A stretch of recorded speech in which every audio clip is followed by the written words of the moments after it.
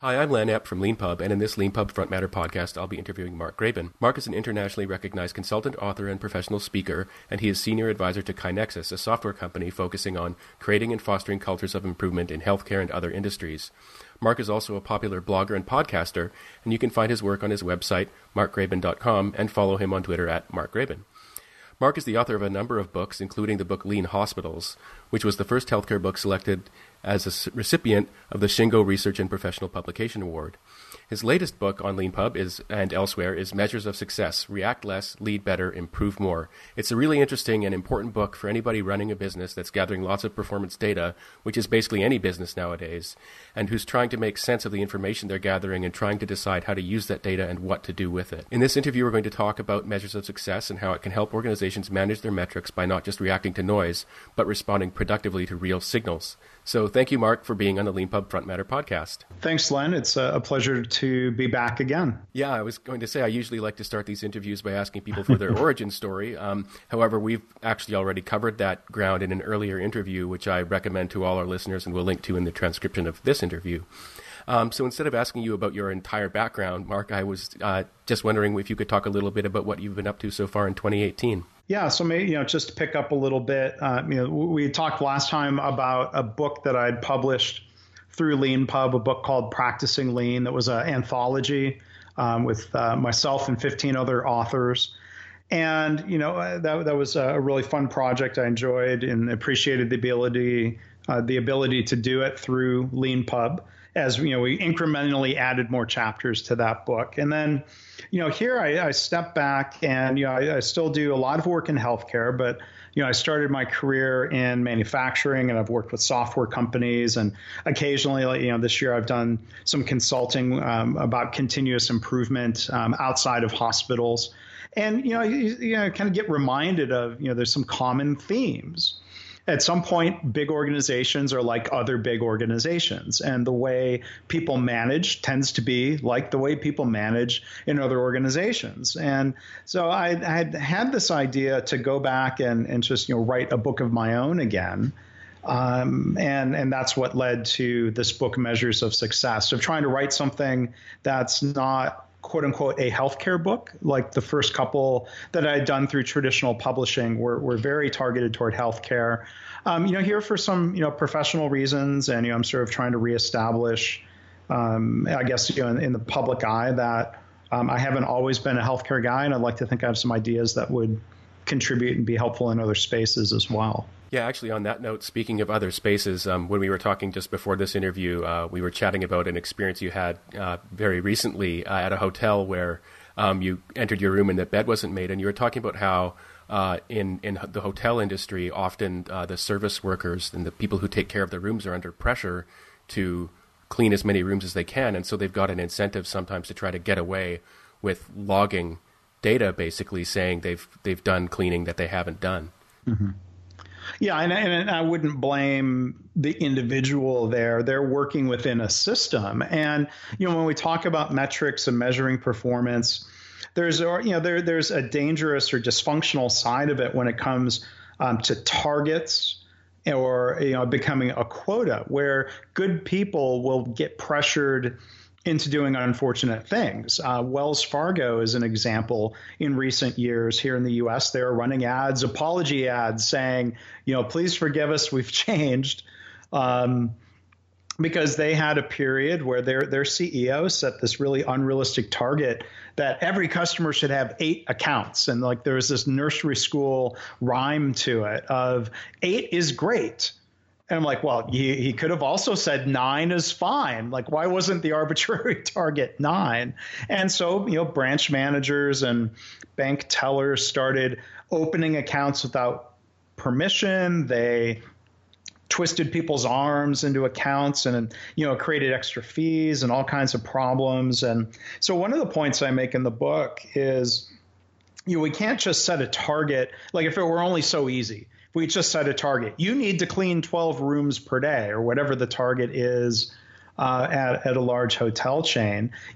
Setting an aggressive target doesn't magically lead to results. So, I think one lesson from Lean and Toyota, is the responsibility of leaders as I've heard a former Toyota person say it, and I just love this expression, it's the role of leaders to create a system in which people can be successful. And I don't know if that was the case at that hotel the other day, and it seems like it certainly wasn't the case at Wells Fargo. So, in the book, I try to draw connections between the idea of, metrics, whether it's the number of rooms cleaned per day or the number of accounts per customer. That metric is the result of a system and work processes. And leaders, you may have a business reason to set a goal, but you also need to then work with people collaboratively to improve the system that will allow better results and not losing that connection. Yeah, this is something I think about a lot. And I think about, the ancient origins of treating the work that's being done as the work being done by a collection of individuals versus viewing what's happening as a system. So you can imagine, in like an ancient Roman salt mine, there'd be literally a guy with a whip watching people, making sure that they're digging the salt out all the time. And in that world, and then there'd be someone sitting on top of him saying like, how much salt was dug out today? And if you don't give me enough salt, I'm going to, whip you or fire you or do something to you.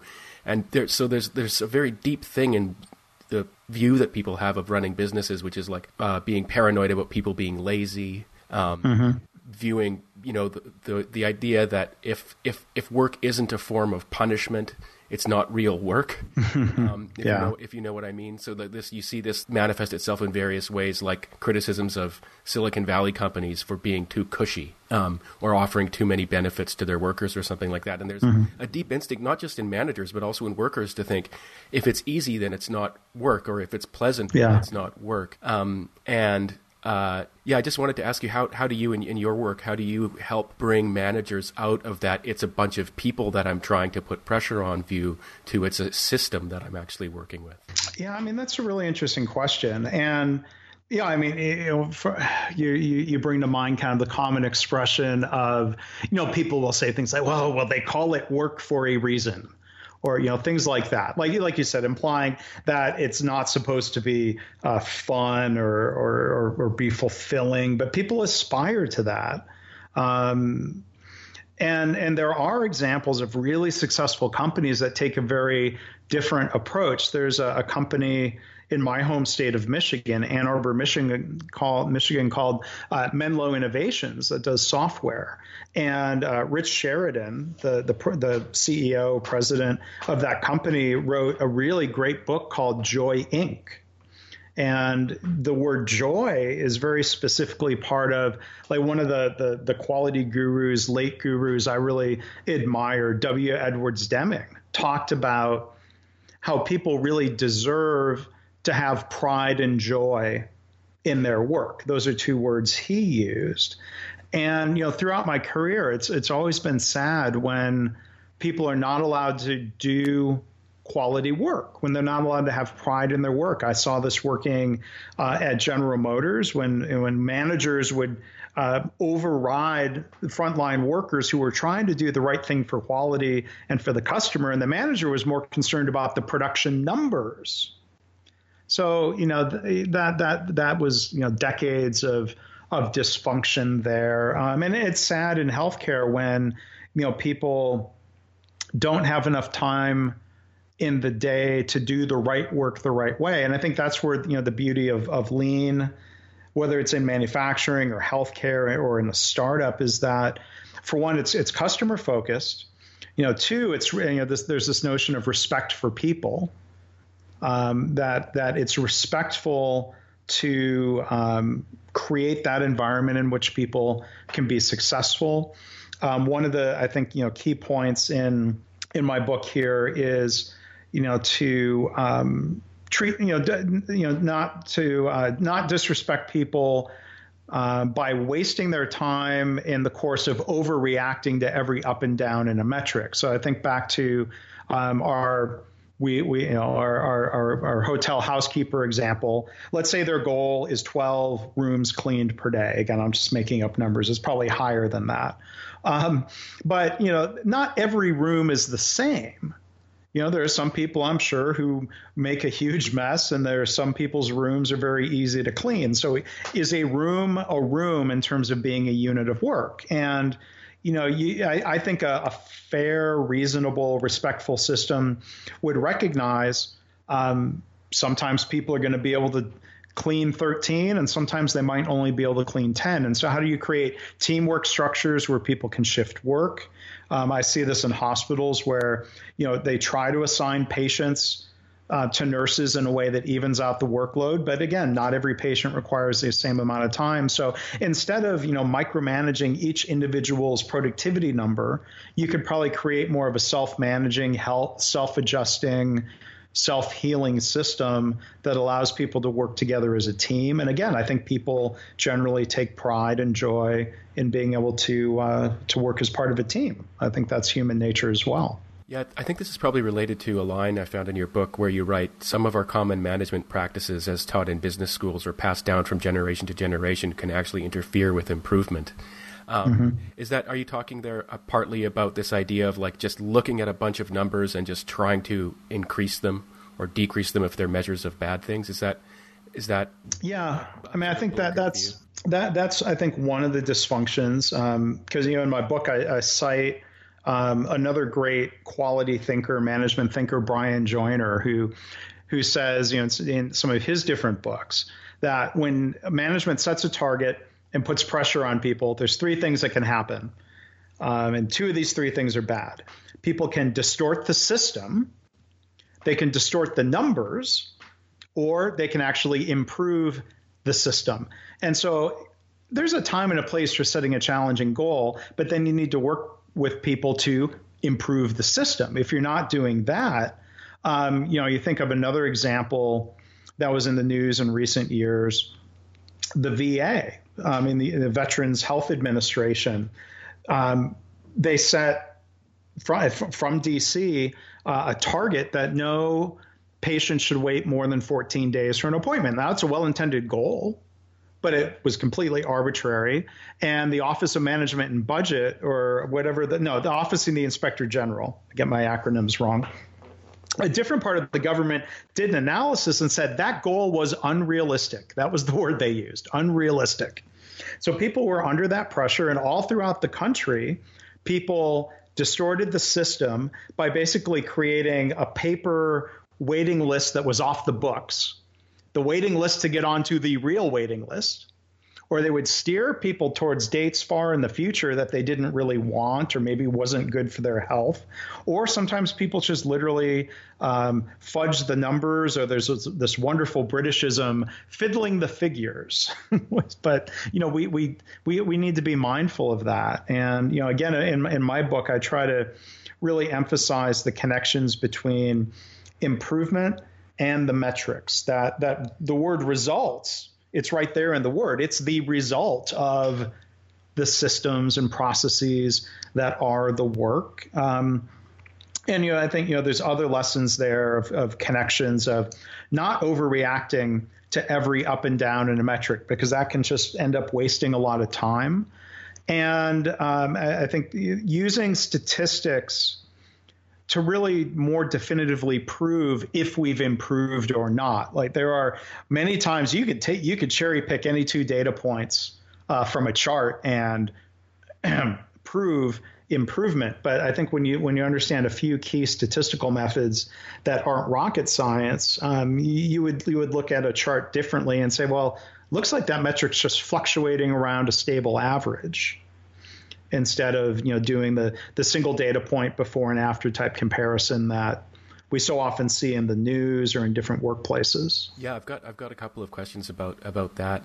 But before I ask them, I wanted to talk about a sort of higher level theoretical kind of issue that your book grapples with, where in the foreword it's sort of mentioned by Donald Wheeler, where he talks about how there's a difference between the actual system, let's say our actual business, and the data that we're getting from it. And so one of the things is the mistakes that people often make is they just assume that there's kind of like a one-to-one correspondence, as you might say in philosophy, between the data and the actual underlying system. But when you're analyzing data, you always need to keep in mind that the data is a kind of fiction, or it might be. But it might be. But since it always might be, you always need to relate to it as though it is not necessarily in correspondence with reality. And what are some? I mean, I guess what I'm asking about is, this is something I've encountered in my life, where if you show people a chart, they automatically assume that this is reality, even if it's a projection out into the future.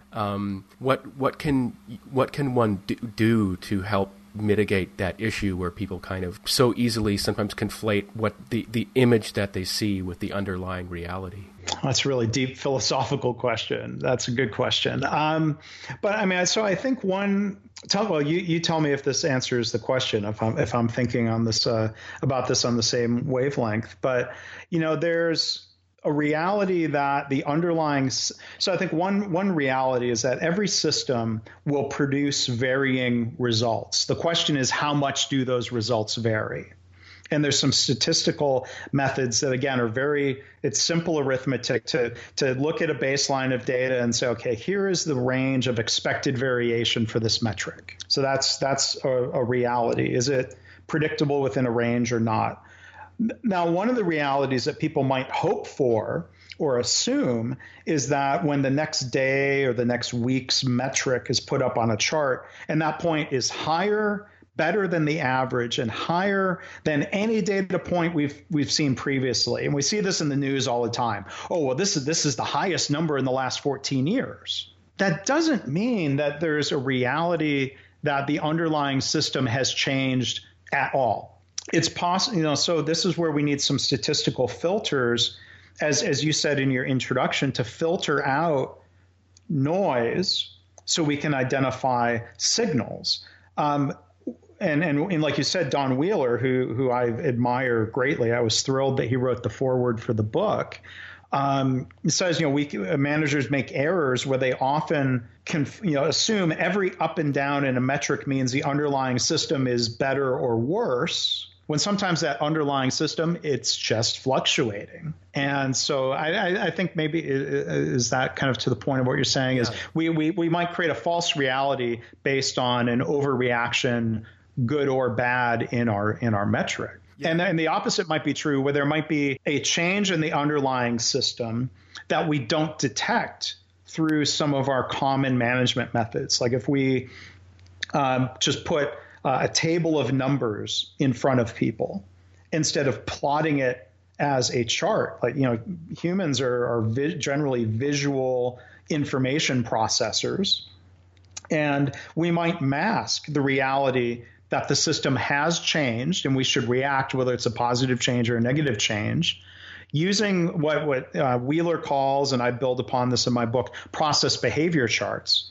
It's basically a variation of a line chart or a run chart that has some calculated boundaries around it that help us see if we have a predictable fluctuating system, or if there are identifiable signals that we've either had a short-term blip or change that we need to understand and learn from, or maybe we've had a sustained shift in performance where now, because the system changed, let's say let's just use a tangible example, maybe from a hospital. Average waiting times might be 2 hours. And so we make some sort of change to the system that, we have a hypothesis that says this will reduce waiting time. So we see the first data point says, okay, well, now the average was 1 hour and 45. We can't jump to the conclusion yet that the underlying system has really, truly improved.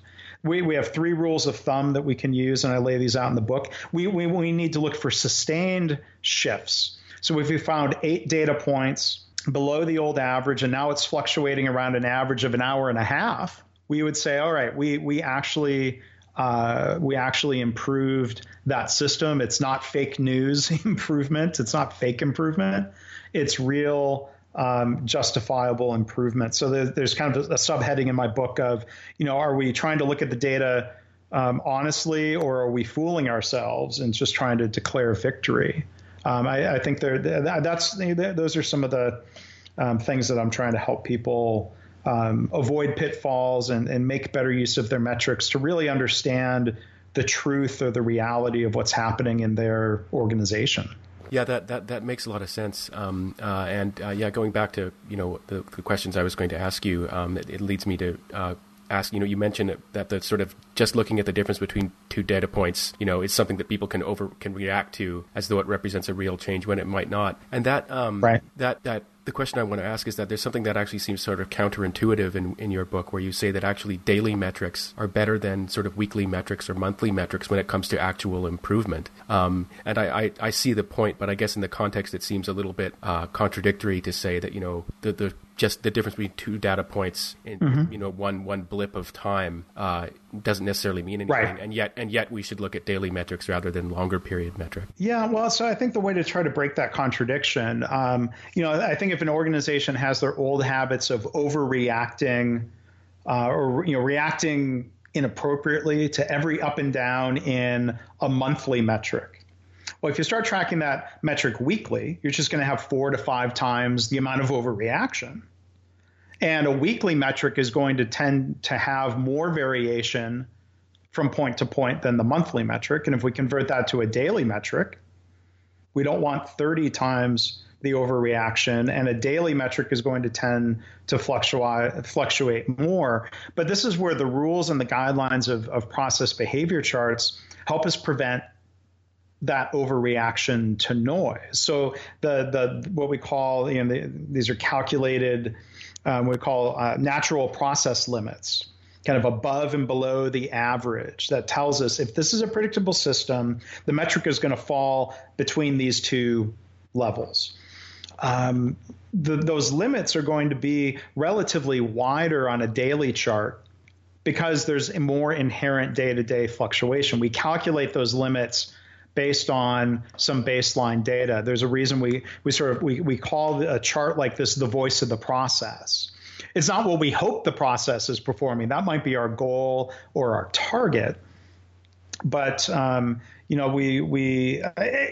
we're looking for those 8 consecutive data points above or below the old average, when we have a daily metric, it only takes 8 days to sort of have some of that definitive proof that we have shifted the system. If I had a monthly metric, it would take me 8 months to prove a cause and effect system, significant shift in a system that's being reflected in performance. So, there may be cost, depending on the environment, some cost to gathering data and compiling a metric more frequently. So there may be some sort of sweet spot depending on the business. But the one trap that I see people falling into that really kind of triggered me, that motivated me to write the book is, people in healthcare generally, this might be in the practice of what they might call lean daily management as that becomes more popular in healthcare. They're tracking metrics more frequently and they're just overreacting more, or they're reacting based on rules of thumb that aren't really helpful. Like, well, if it's better than the target, that's green and we don't need to investigate. And if it's red, that's bad. We need to come up with an explanation. And a lot of metrics tend to just sort of fluctuate between red and green. And so you get this sort of, just this dysfunctional dance of, you have a bad day generated by, so the underlying system is performing predictably. It's giving you fluctuating results, and it's fluctuating between red and green, kind of 50-50 maybe. And this happens a lot when the goal is set really close to the average performance of the system. Right. Not every day can be better than average. And so when people overreact to the bad day, they ask people to do root cause analysis. They say, you need to do an A3. You need to explain that day. It's kabuki theater. It's the impression of responding.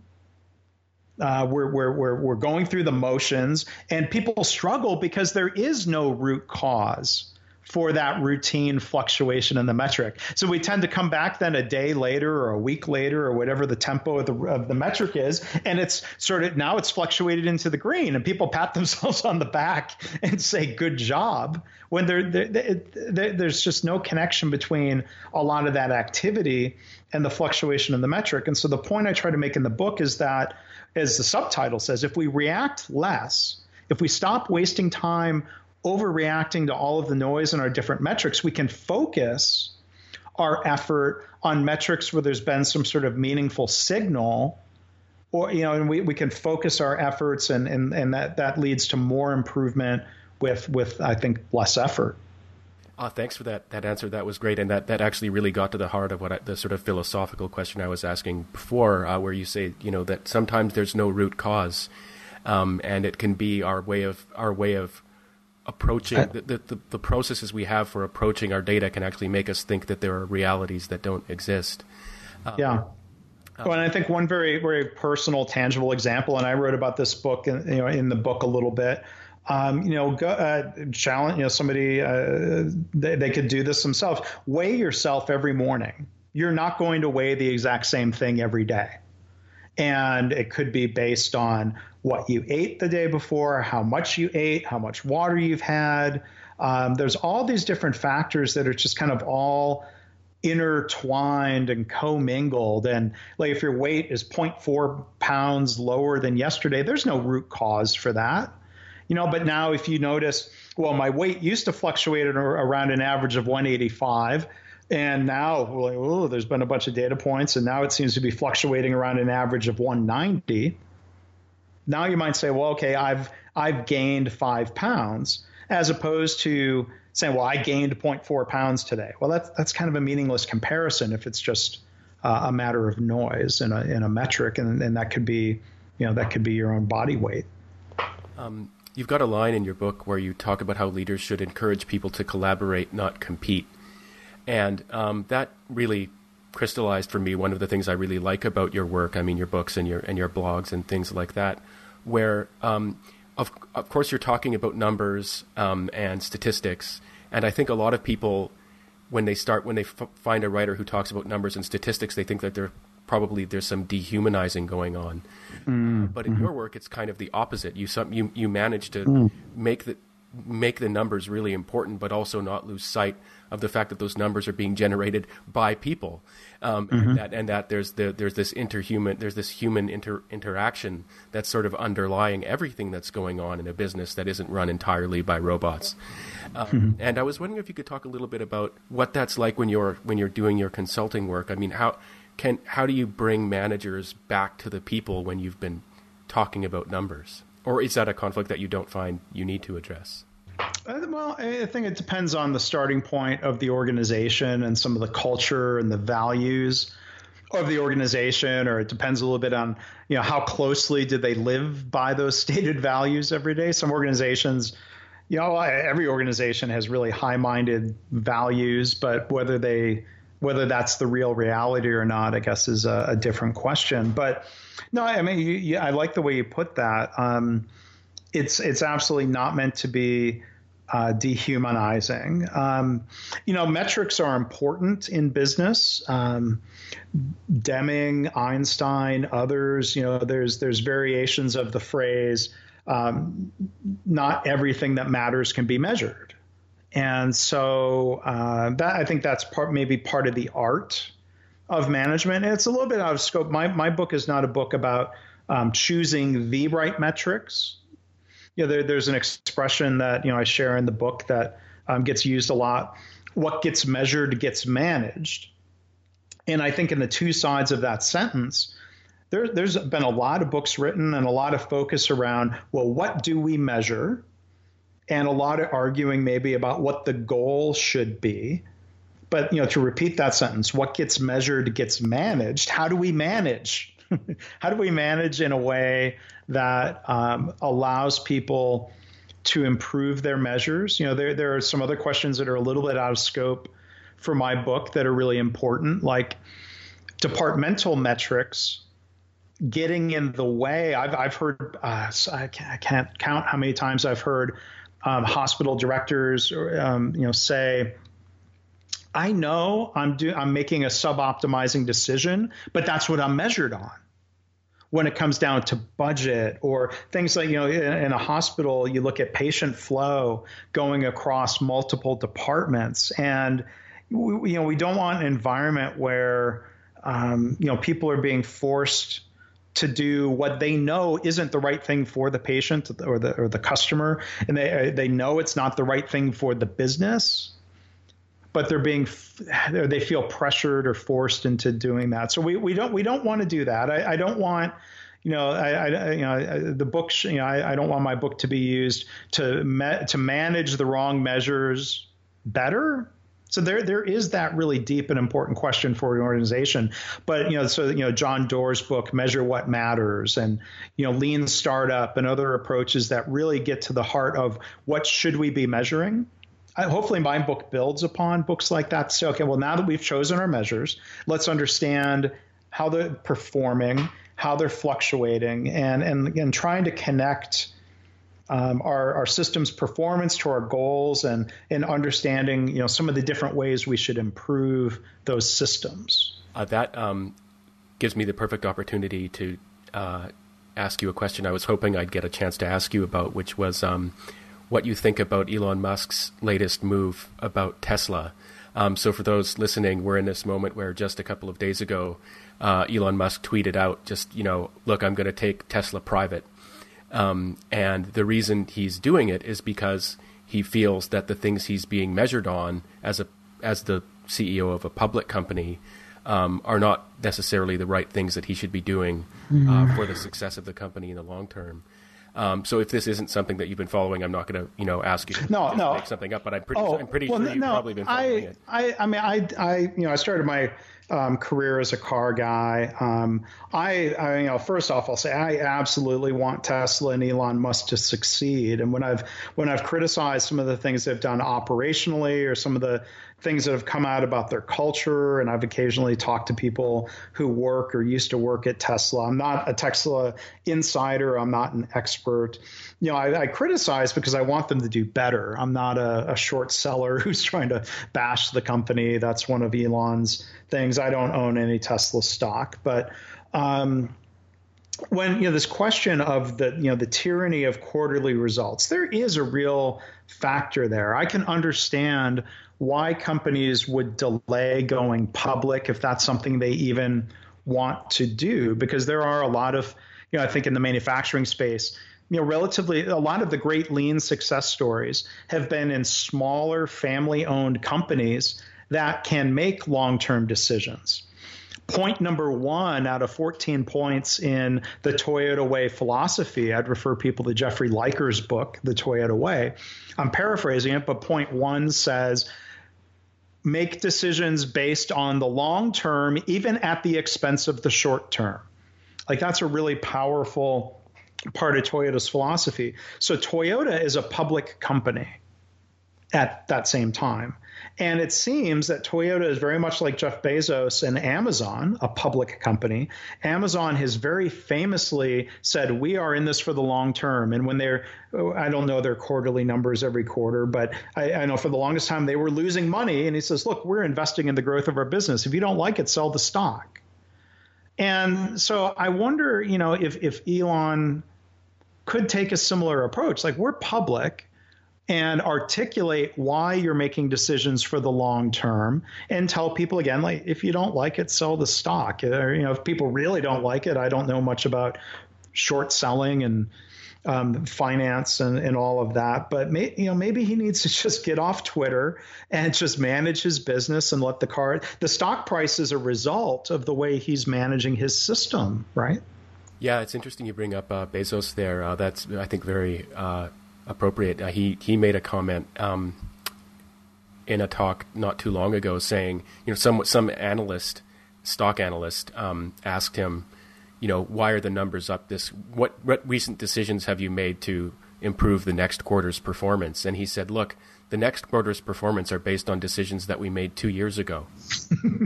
Right. Which was very clever. And it leads me to my next question, which is specifically about I think there's something about the car industry that's particularly driving Elon Musk's decision, because I read a fair amount of sort of car industry analysis from stock, sort of analysts, just as a hobby. And they just have a very particular culture about, like, ramp up the numbers for the next, and you brought this up earlier, ramp up the numbers for the next quarter, ramp up the numbers for the next quarter. And I wonder if maybe he can't take Bezos's approach just because of the very like arbitrary nature of the type of analysis that's done in the car industry.